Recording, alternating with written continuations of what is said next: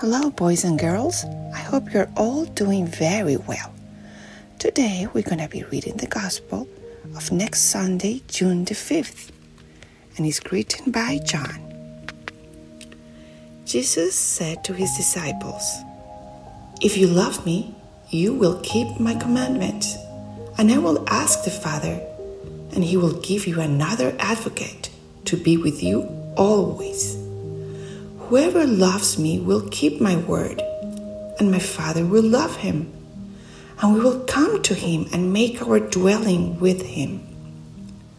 Those who do not love me do not keep my words. Yet the word you hear is not mine, but that of the Father who sent me. I have told you this while I am with you, the Advocate, the Holy Spirit, whom the Father will send in my name, will teach you everything and remind you of all that I have told you." The word of the Lord. Praise to you, Lord Jesus Christ.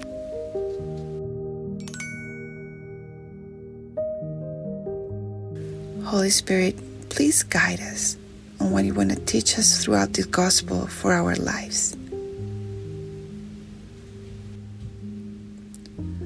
Well, kids, have you heard about geocaching?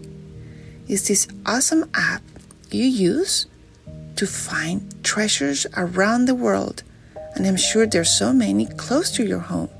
You just have to download the app, open it, and follow the steps. Well, the Holy Spirit kind of works in the same way in our lives. If we want to find great treasures, we just have to ask the Holy Spirit to show them to us. And He will give us so many opportunities to serve others, to love others, even when it's hard to. We can even ask the Holy Spirit to help us become better students or better at sports, or maybe loving that person that sometimes is difficult to love. It will give us so many treasures in this life, and mostly it will help us get the biggest and most awesome treasures of all, which is Jesus Christ in heaven. So, children, when we go to Mass, let's not forget to ask the Holy Spirit to guide us to find those treasures that will help us finally get to heaven. See you next time.